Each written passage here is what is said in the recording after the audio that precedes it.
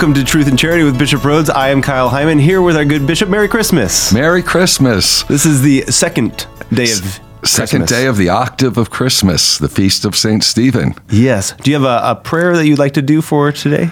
Well, first, Kyle, how was your Christmas? Delightful. Yeah. The kids? They loved it. They get so excited. Yeah. The anticipation of Advent leading up to it. They're about ready to explode by the time Christmas is here. That's good. Yeah. The real meaning of Christmas then. That's right. Yeah. Good. You know, we have 4 masses for Christmas, which is really beautiful. There's the Vigil Mass, there's the Mass at night, Christmas Eve, then there's the Mass at dawn, and then there's the Mass during the day. And each of them have their own prayers and readings. So they're beautiful reflections. And I love the prayer that we say at the Christmas dawn Mass, which is early Christmas Day. And I thought at the beginning of Mass, the collect, the opening prayer Mass, and I thought that would be a good prayer for us to say today. Okay, great. In the name of the Father, and of the Son, and of the Holy Spirit. Amen. Grant, we pray, Almighty God, that as we are bathed in the new radiance of your incarnate word, the light of faith, which illumines our minds, may also shine through in our deeds. Through our Lord Jesus Christ, your Son, who lives and reigns with you in the unity of the Holy Spirit, one God forever and ever. Amen. In the name of the Father, and of the Son, and of the Holy Spirit. Amen. Welcome to Truth and Charity with Bishop Rhodes, brought to you in part by Notre Dame Federal Credit Union. The Christmas octave is here, and on this week's episode of Truth and Charity, Bishop reflects upon this 8-day Christmas celebration. Then it's on to today's Feast of St. Stephen, the Church's first martyr. And while it may seem like a contradiction to celebrate a martyr's death during Christmas, Bishop shows the connection between the two, how the wood of the cradle leads to the wood of the cross. The show wraps up with Bishop answering questions submitted by listeners. To submit your question for a future show, just go to redeemerradio.com/askbishop. Welcome to Truth and Charity with Bishop Rhodes. I am Kyle Hyman, here with our bishop, and we are celebrating Christmas. It might seem a little weird for some people to think, no, Christmas is over. Christmas was yesterday. Today is we're back to our regular lives, but this is something that we do a little bit differently in the Catholic world than maybe the secular world, that they've been celebrating Christmas for a month or maybe 2. But we just started celebrating. And so the Christmas day, as you mentioned, is an octave. So we celebrate for 8 days the Christmas day, and then the season goes beyond that. Let's start with that, the day being an octave. Where does that come from? Why the number 8? Yeah, because the Greek word for 8 is octo, and we get the word octave. And the 2 greatest feasts of the liturgical year, the church's year, are Christmas and Easter. And the mysteries are so great that we just don't celebrate it in one day. We celebrate for 8 days, the octave of Christmas. Even though in our surrounding culture, people are already taking down their Christmas decorations and their Christmas trees, we're just beginning. Right. We're still singing the Christmas carols, whereas, you know, in our wider culture, they're singing Christmas carols from Thanksgiving on. Right. Whereas now we start. And it's really a prolongation of our celebration of the birth of Jesus for 8 days. And the octave then will end on January 1st, New Year's Day, which is the solemnity of Mary, the Mother of God. So during these 8 days, they're very solemn. For example, we pray the Gloria at Mass every day of the octave. You know, normally we just pray the Gloria on Sundays. Right. But during the octave of Christmas, just like during the octave of Easter, we sing the Gloria every day at Mass. There's also other things in the liturgy. If the priest uses Eucharistic Prayer 1, which is the Roman canon, there's a special insert that is prayed on Christmas and every day of the octave. Okay. If one prays the Liturgy of the Hours, one is praying the Psalms from Sunday, week 1, every day of the octave. So it's very interesting, the liturgical celebration. So really, every day of the octave is like a little Christmas. So I encourage people to go to Mass during the octave, if possible. It's great to go to Mass during those days of the octave of Christmas. Now, some people say, well, why 8 days? Yeah. And that's a good question. I think the whole idea of the number 8, the number 8 represents perfection and rest. And even back in the celebration of Jewish feasts that we read about in the Old Testament, for example, a newborn boy, a Jewish boy, would be circumcised when? On the 8th day. The Feast of Tabernacles. It would last for 7 days and then would conclude with a solemnity on the 8th day. So that was an octave. Also, when they had the dedication of the temple in Jerusalem, Solomon and the people, they celebrated for 8 days. So it has kind of Jewish roots. And when you think about even the resurrection of Jesus, it was on the 8th day. And that's why we consider Sundays on par with solemnities. So anyhow, it's a really neat custom. I think it's the idea that the feast is so great that one day isn't enough. Yeah.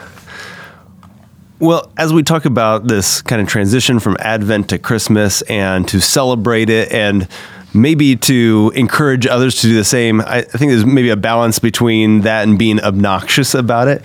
And so I thought this question from Cindy Black was a good one to maybe approach at this time. It seems that even faithful Catholics have gone to the way of the world and have Christmas parties and gatherings during Advent. What can we do to turn the tide and hold off our celebrations until during the Christmas season without seeming like we're judging or Scrooges? Oh, good question. I don't think we should not go to Christmas celebrations during Advent. Okay. Because, if you have an office Christmas party or you have some kind of a Christmas celebration with friends or whatever, I would just try not to let it disturb your observance of Advent too much. Like maybe in your own home and and in your prayer life, that you're really focusing on preparing the coming of the Lord, and then celebrate in a bigger way when Christmas actually comes and during the octave of Christmas. But I wouldn't be of the opinion that we should just be so countercultural that we're refusing invitations to Christmas parties or something like that. I would just try not to overdo it and try not to lose the spirit of Advent. Sure. Do you agree, Carl? Yeah. We want to. The fact that people are celebrating Christmas is a good thing in and of itself. If it's slightly out of place, we can maybe understand how they're a little misguided, but it's not the biggest deal to our faith. Right. And even in the home, use the Advent wreath and do Advent prayers and little things like don't put the baby Jesus in the manger until Christmas, Right. I mean, there's all kinds of things you can do to say that we're anticipating the celebration of his birth. Yeah. And maybe, if you're singing at home, maybe sing together as a family, O come Emmanuel, and maybe wait to Christmas Eve to sing Joy to the World, know? So there's things you can do, I'd say, in the family, in the home, just like in the church. In church, we don't decorate for Christmas. We don't decorate our churches until Christmas. And during the season of Advent, they should still be pretty subdued and sober. If someone's putting up Christmas trees in the church beforehand because they have to, just don't decorate them until Christmas Eve. That's my suggestion. All right. So this is all great for next year to look ahead and to plan and think about. What about now that we're in the Christmas season? How do we continue to celebrate Christmas and, again, not be too obnoxious to the people that have already thrown their trees to the curb and start yelling at them and putting protest signs out in front of their house or something like that? Yeah, I think, you can't control what other people do or how they're observing. I think we would just make sure that we continue to celebrate in the home. I wouldn't get rid of the Christmas trees until after the octave, maybe after Epiphany, actually. The 12 days of Christmas, we talked about the 8 days. Yeah. We also also have the song about the 12 days of Christmas. Why 12 days? Because between December 25th and the traditional date of Epiphany, January 6th, it's 12 days. You know what we need, Kyle? I just thought of this. We need a song, The 8 Days of Christmas. Okay. Would you compose one? Sure. What are the 8 days? Is there like a verse about St. Stephen and then... That would be good. Okay. St. John, the Holy Innocents. That's a good idea. Do I have to put it in symbolism? Well, if you do the like music part, I'll do the words. Okay. Okay. We'll and maybe we'll be a hit. Yeah. We'll see. We have a whole year to work on it for next year. Okay, yeah, I'll just have to find the time. So do you. Hey, I'll find the time to do the music if you can come up with the words. Totally in for it. But it's when we celebrate the octave of Christmas, and you mentioned about how do we keep that spirit during the 8 days. I do recommend trying to go to Mass during the octave. I think that helps. But when you look at there's some saints' days, feast days during the octave that might seem a little disconnected from what we're celebrating, the birth of Jesus. But when you think about each of those feast days, the Holy Innocents, you can easily connect because it's connected to the Christmas story, and certainly the Solemnity of Mary, Mother of God, on January 1st. But you look at today. I mean, here we are, the day after Christmas, and we're celebrating the feast of a martyr, right? St. Stephen. Seems like a little bit of a downer on our on our party. It does, but I think it calls for some deeper reflection. If you ever sing that song, "Good King Wenceslas," it mentions the feast of Stephen, doesn't it? Good King Wenceslas, look down on the feast of Stephen. Anyhow, okay. But it's the second day of the octave of Christmas, and it does seem like a contradiction because we've just celebrated the joy, the peace of Christ's birth, and we're still supposed to be doing that today. It's the second day of the octave. But at the same time, we're reflecting on the violent death of the first martyr of the church. Yeah. St. Stephen, we call him the proto-martyr, the first martyr. And that was the beginning of a very fierce persecution of the church. Even the gospel today is all about persecution. The first reading from Acts of the Apostles is the account of Stephen's martyrdom. So it seems like a contradiction. But I think if we look more deeply at the mystery of Christmas, we'll see this isn't really a contradiction. Because the child Jesus came as our Savior. And he would save us by dying on the cross. So Christ's death on the cross really is a reason for him coming into the world to save us. So I forget who said this, but the wood of the manger points to the wood of the cross. So today, when we think about St. Stephen and his martyrdom, we can be reminded of the purpose of the incarnation, that Jesus came as our Savior. I always I don't know if you've seen Byzantine icons of the Nativity. They're, the Eastern Church.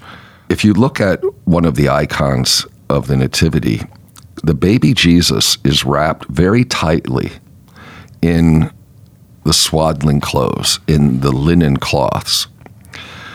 And they do that purposely in Byzantine art to call to mind the wrapping of the body of Jesus after his crucifixion, when he was put in the tomb. So Byzantine Catholics and Orthodox Christians, in their art, see this connection very vividly. And when you look at these Byzantine icons of the Nativity, look closely at the manger. It's a kind of an altar or a tomb, it looks like. So again, this Byzantine art indicates that Christ, our Redeemer, was born to die. He was born to give his life for us. He was born for our redemption. So when we think about the mystery of Christmas, it's a mystery of divine love, a mystery of divine mercy. God became man. It's the same mystery of divine love and mercy that we contemplate on Good Friday. The Son of God humbled himself and became a man. And as St. Paul says, he humbled himself accepting death, even death on a cross. So when you think about it this way, it's not that perplexing anymore why the church would celebrate her first martyr on the day after Christmas. And think about St. Stephen. He was stoned to death. Why? Because of his fidelity to Christ. Mm-hmm. And when he was killed, when he was martyred, he was born into heaven. Because Jesus was born on earth, he could be born in heaven. By coming to earth, Jesus brought heaven to us. He opened for us the gates of heaven. I always think it's neat, too, that in the church's liturgical year, and this was very early on, the church would always celebrate the Feast of the Martyrs on the day of their death.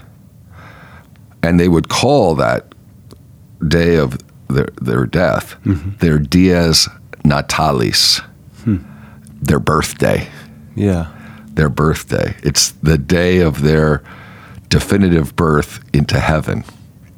And we get the word nativity from that birth, Dies Natalis. So the Latin word birthday, Dies Natalis. And that's why we say nativity. That's why we say Navidad in Spanish, or we say Natale in Italian, the day of the birth of the Lord. And today we're celebrating the day of Stephen's birth into heaven. Mm-hmm.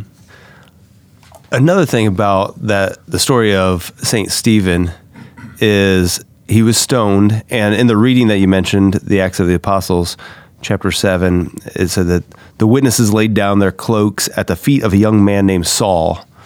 So this Saul would be the same one who becomes Paul? Correct. St. Paul? Correct. Have you seen the movie Paul, Apostle of Christ? The recent movie? Yeah, with Paul and Luke. Yes. And visiting in prisons.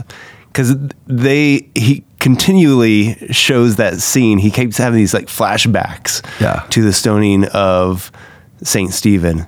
And the idea of this dedicated and devout Christian kind of living with his past of this stoning, and who knows what else he did during his lifetime. I think it was a very powerful part of that movie for me. Yeah, it was. I remember that. And we don't know for sure. It seems that Saul was observing what was happening. I don't know that he actually threw stones at the killing of Stephen, but he definitely approved of it. He was in favor of it. He was a pretty zealous Pharisee.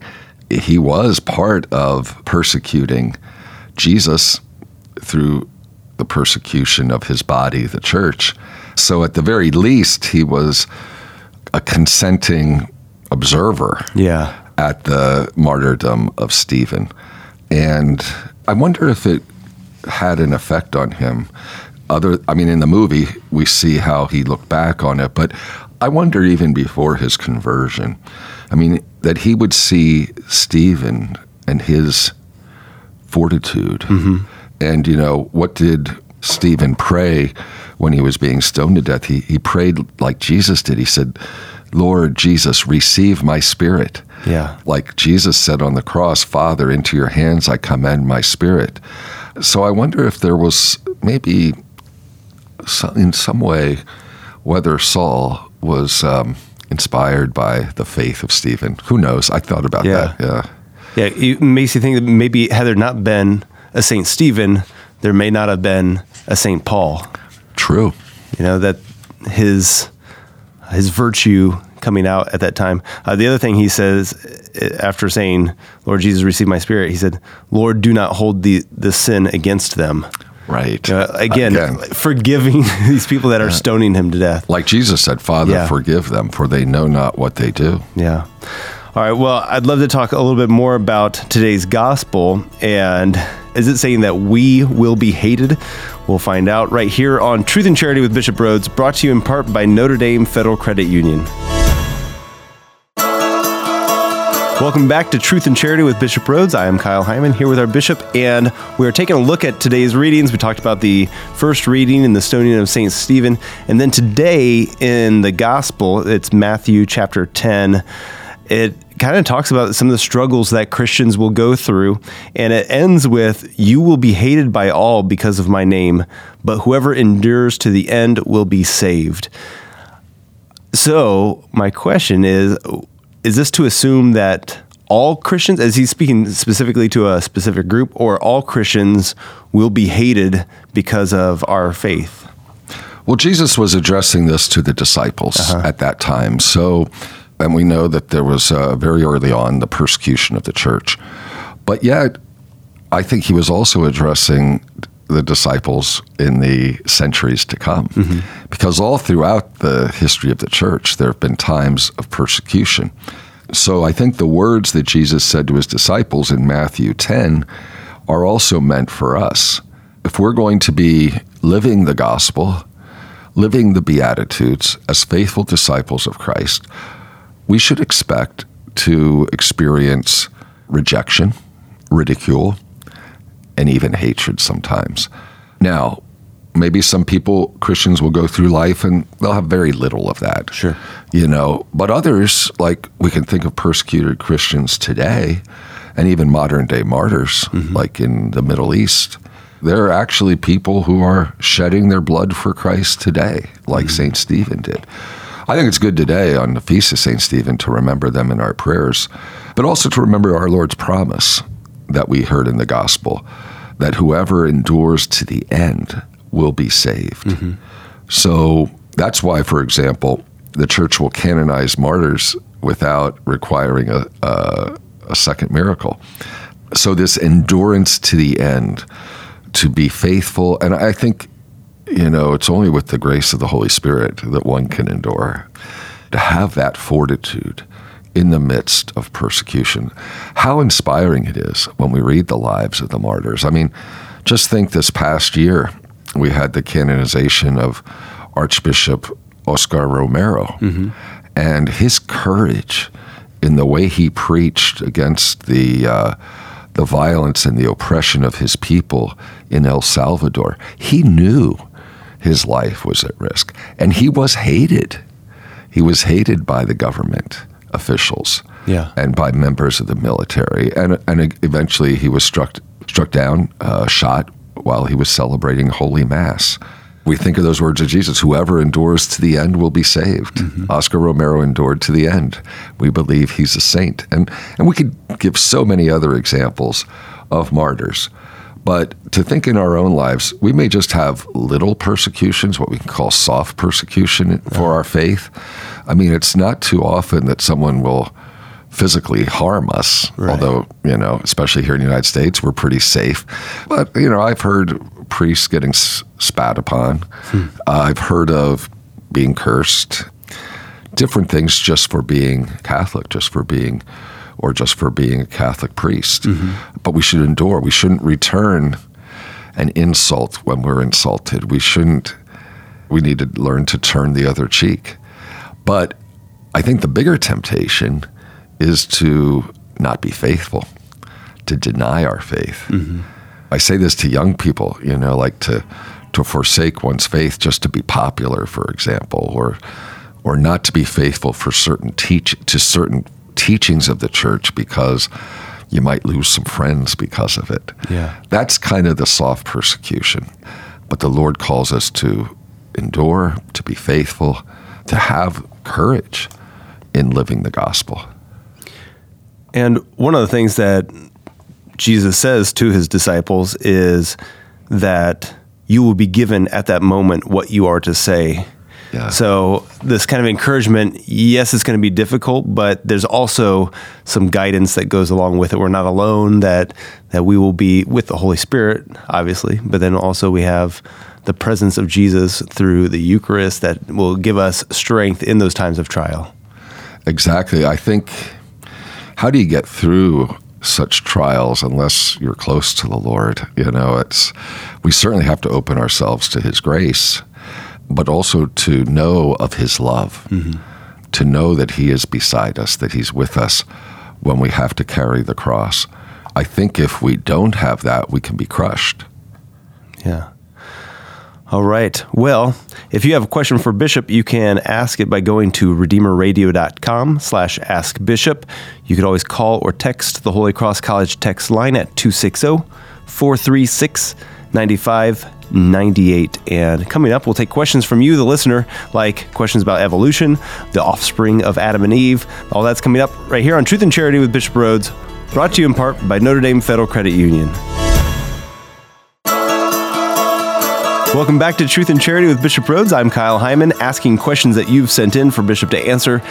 Jason Wardwell from St. Elizabeth Ann Seton Parish in Fort Wayne says, my understanding is that it's okay for Catholics to believe in evolution as long as they believe that evolution was the work of God. I also understand that the Church teaches that Adam and Eve were actual people who lived, not just fictional characters used to tell a story. If these things are both true, would it be conceivable that Adam and Eve lived within a community of quasi-human creatures, but were infused by God with the first two human souls? It would then follow that their offspring were human as well, correct? What if their human offspring then mated with non-humans of the opposite sex and reproduced? Would their offspring in turn be human, with only one parent being human? Does the Church have a position on this part? Thanks, Bishop, for all you do, and sorry for the long question. Jason, I think that's one of the most difficult questions or series of questions that I've received here on Redeemer Radio. I think I would only want to give a preliminary introductory answer to that question, because it gets into issues of the relationship between faith and science, faith and reason, that is going to take me more time. As a matter of fact, it'd be great if we could get a molecular biologist here on the show to talk about it. But I would like to come back to it. But because, some of these questions came to my mind when I was on the CRS trip to Ethiopia, and I visited the museum that houses the bones of Lucy, who is thought to be the first remains of a human being that had gone from that stage of being, if I'm not mistaken, Homo erectus to Homo sapiens. Okay. But I remember brought all kinds of questions to my mind about Adam and Eve, and and as I was looking at her and fossils of other humans. But anyhow, I'm not a scientist, but I would like to come back to it. But let me just, by way of introduction, talk a little bit about these first chapters of the book of Genesis, where we read about the creation of the universe, and we read about the creation of Adam and Eve, and we read about original sin. There are some people who will say, oh, this is all just myth.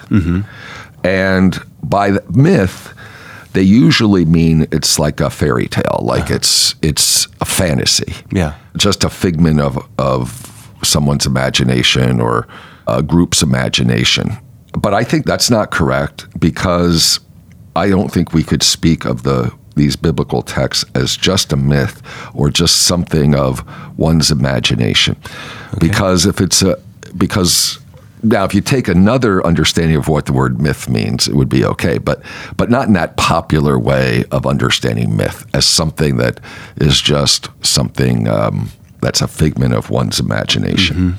So that's kind of like one extreme. So the Church doesn't follow that extreme. The other extreme, the other end, is what we would call fundamentalism or the literalism way of thinking. We have fundamentalists, and they believe in creationism. In this school of thought, they believe that everything in the Bible is strict history, and it should be taken exactly as it appears, and that it, even in the area of science.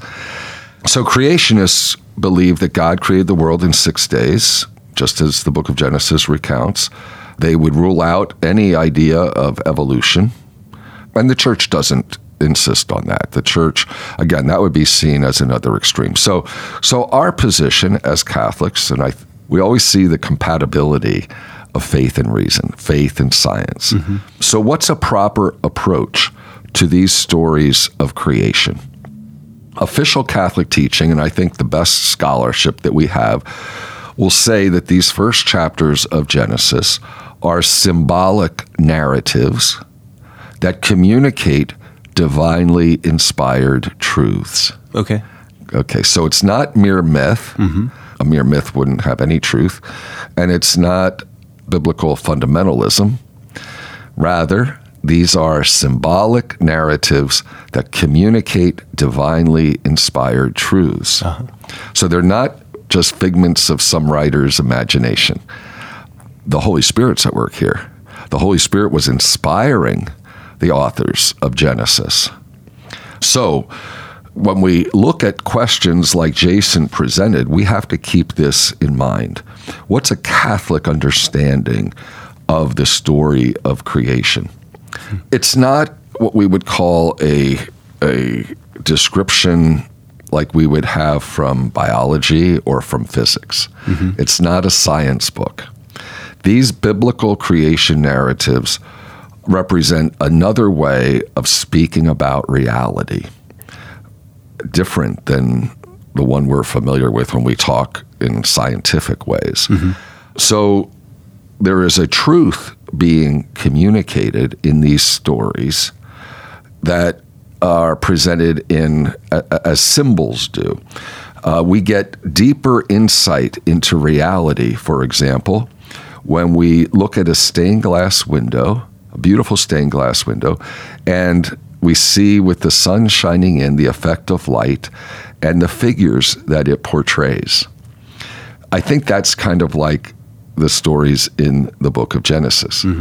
These are divinely inspired narratives, symbolic narratives, that are communicating to us reliable truth about the origins of the world and, for example, the truth that God is the creator, that he created out of nothing, that the summit of his creation was the creation of man and woman in his image and likeness, that sin entered the world not from God, but because of the free choice of human beings.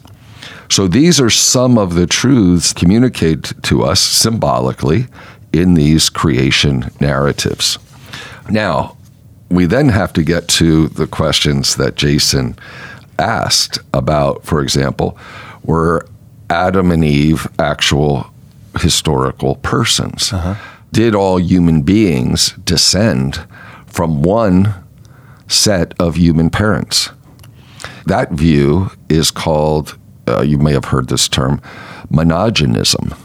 Monogenism. The other view, which would be that there would be many or multiple original humans, is polygenism. Okay, so, and you have to look at what does science say about this. And that's where I want to, on another show, kind of get into this a little bit more with you, because I know scientists will talk about, some scientists about human beings, ancient humans in various parts of the world. I think the consensus now is more that there was a common origin in southern Africa. But science is also developing in this area. And I think we have to be careful not to preempt scientific discoveries. I think we have to respect the proper realm of science. The truths that we're talking about, though, go beyond what is empirical science. They get to truths that cannot be empirically proven by the scientific method. So there are questions that science leaves open. But anyhow, these questions, I hope you understand, about Adam and Eve being actual people, etc., and even getting into specific things about their human offspring mating with non-humans. Let's talk about that. I think it's a very interesting field, but I really don't think we have time in this show. And I would like to get maybe talk to one of our science professors to get updated a little bit on the scientific information. But one thing that's great about being Catholic, Kyle, is I love the fact that we're not fundamentalists. So I don't live like a schizophrenic existence where I'm believing things that are in my faith that are contrary to science. I mean, we think of St. Thomas Aquinas, and this great respect for human reason, faith and reason go together and shouldn't be seen as oppositional. All right. Just to clarify on his first question there about the idea of evolution being a potential means of creation, but yes. we would say that God was in control of that. Exactly. Right. Exactly. And yes, because when you look at the process of evolution over the course of millions of years, even actually billions of years, we have scientific evidence for evolution. And therefore, we don't take the 6 days of creation literally. It would go against science. And it wasn't God's intention for us to take it literally. Sure. The truths he was communicating to us in the stories of creation were that God is the creator out of nothing, etc. And the human authors at that time would not have had knowledge, the scientific knowledge that we have today. Mm-hmm. So yes, I mean, you can read Pope St. John Paul II and Pope Benedict XVI. They both have written about evolution, mm-hmm. and that yes, Catholics can certainly believe in evolution. Where it becomes an issue that one has to be a little careful, or very careful, I should say, is when it gets to human beings. Mm-hmm. That there was a certain point where God infused a soul. Yeah.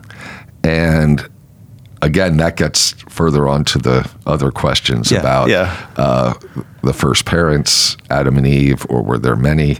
And we'll get to that. Okay, great. I'll look forward to that. We'll definitely put that on the agenda for a future episode of Truth and Charity. Moving on with our questions, one of our listeners said, would like to know about Father Chad Ripperger. We had never heard of him and would like your opinion. Hard to believe he has done so many exorcisms and approved by the Catholic Church beliefs. Thank you so much. Oh, listen, I'm sorry for this listener, but I don't know that Father Chad. Okay. I presume from the question he's a well-known exorcist, but I honestly have not read about him, so I can't really help. Yeah, I wasn't familiar with him either, but well, maybe one of the other listeners knows and can call in, or sure, let us know. Maybe I'll do some research as well. If you have any questions, you can ask them by going to redeemerradio.com/askbishop. You can call or text the Holy Cross College text line at 260-436-9598, and we'll find out if Bishop has any godchildren and who attends a Bishop's installation mass. Also, it's time for Bishop and I put a wager on the Cupertino Classic, which is happening tomorrow. That's all coming up right here on Truth and Charity with Bishop Rhoades, brought to you in part by Notre Dame Federal Credit Union. Welcome back to Truth and Charity with Bishop Rhoades. I'm Kyle Hyman, asking the questions that you've submitted for Bishop to answer. Someone asked, does Bishop have any godchildren, or is he the sponsor for any confirmed Catholics? Thank you. Yes, I do have godchildren. Let me try to add them up. Okay, there's my nephew. There's one, a cousin's son. That's 2. Another friend's child, 3, 4, 5, 6. I have 6. Off the top of my head, I have 6 godchildren. And I have many people who I have sponsored for confirmation, but I really don't have that number. But I've been a sponsor for confirmation a number of times. Okay. Any suggestions for us who are confirmation sponsors or godparents? Pray for your godchildren. That's one thing I do. I also try to remember them with a little gift at Christmas and on their birthdays. Yeah, I try to keep a good relationship with them. It's a little harder if they live far away, which is in my case, the ones that I'm godfather for live kind of far away, but I do try to stay in touch. Yeah. I think if you're close, you can have more of an influence or a role in their upbringing in the faith, which is really what a godparent is all about. Right. And helping the parents in their fulfilling their obligations in raising the children in the faith. Yeah. All right. Rosie Cook from St. Vincent de Paul Parish in Fort Wayne asked, when a bishop is newly installed in a diocese, how is it determined which bishops, cardinals, or archbishops attend the installation? All the bishops, cardinals, and archbishops are invited. I mean, that's the typical thing. Oh, really? Yeah. at least in the United States. Yeah. I'm talking about in our country, Sure, not in sure. the world, in our country. So who comes, you know? Okay. But I think it's kind of, I don't know if you call it a proper custom or etiquette that all the bishops of the country are invited. Yeah. Do you remember who all was here for your installation? You know, I don't. I was, well, when I was ordained, that was in Harrisburg. When I was installed here, that was January 10th, 2010. Bishop there Darcy were a was number here. of bishops, but I don't remember. I mean, I remember in my ordination, there were 3 principal bishops who did the actual ordination. Okay. Cardinal Justin Regali, who was our Metropolitan Archbishop of Philadelphia, was the main bishop who ordained me a bishop. Okay. But I'd have to see if they even have a guest list on who came. Yeah. I mean, it was kind of, those days were such big days, it's kind of a blur to me. Yeah. All right. Well, tomorrow is the annual Cupertino Classic. It starts at 6:30 p.m. at Bishop Dwenger High School. For those that aren't familiar, this is a game of basketball between some of our seminarians and some of our diocesan priests. It's always a fun event for the whole family. You know, bring your friends, bring your family. Come to it. Again, 6:30 p.m. tomorrow. It's December 27th at Bishop Dwenger High School. And last year, we put a little wager on the game. I wondered if you were up for that again this year. Sure, you know, and last year was the first year that our seminarians won, and Right. and of course I won the bet that is because who I was you- rooting yeah, for the yep. underdog, and the seminarians were the underdogs, so I rooted for them, and it was a really close game, but I was really happy they finally won. And then I thought, well, should I really be taking sides between my priests and my seminarians?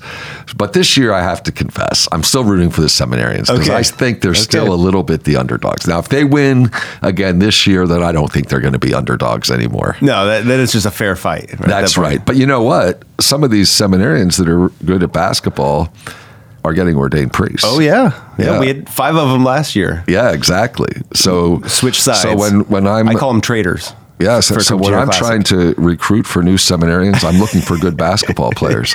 Yeah. So I thought if you're up for it, if you're going to take the side of the seminarians, then if they win, what I would like to offer as my punishment, my penance, whatever. Actually, Yes. I'm kind of looking forward to this potential a little bit. Is for the ordination mass. We'll have 3 seminarians ordained to the priesthood. They're deacons now, and I thought we'd do a special episode of Truth and Charity where I kind of do some behind the scenes and interview the deacons, interview parents, and maybe some family and stuff, either before the mass or after the mass, and kind of get a little bit of a different perspective of the ordination.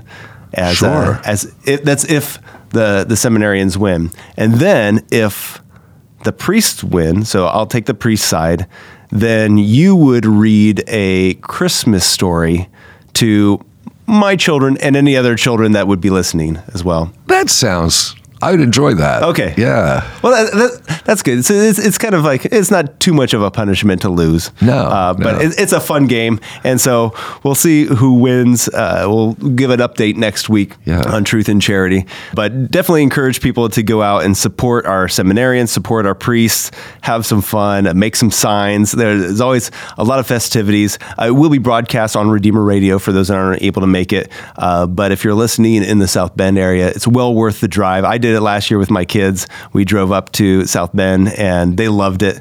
And we'll definitely be bringing our crew to Bishop Dwenger this year. Good. I hope a lot of people attend. We always get a good crowd, but Yeah. it is a lot of fun.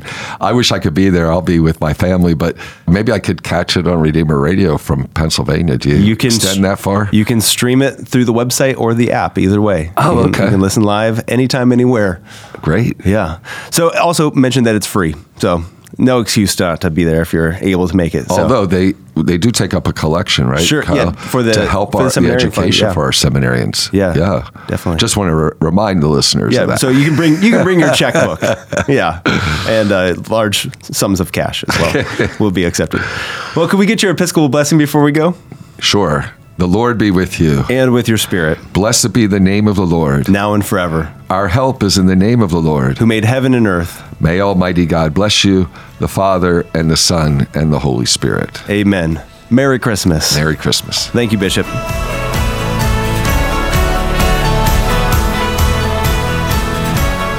Join us next week for another new episode of Truth and Charity with Bishop Rhoades, brought to you in part by Notre Dame Federal Credit Union.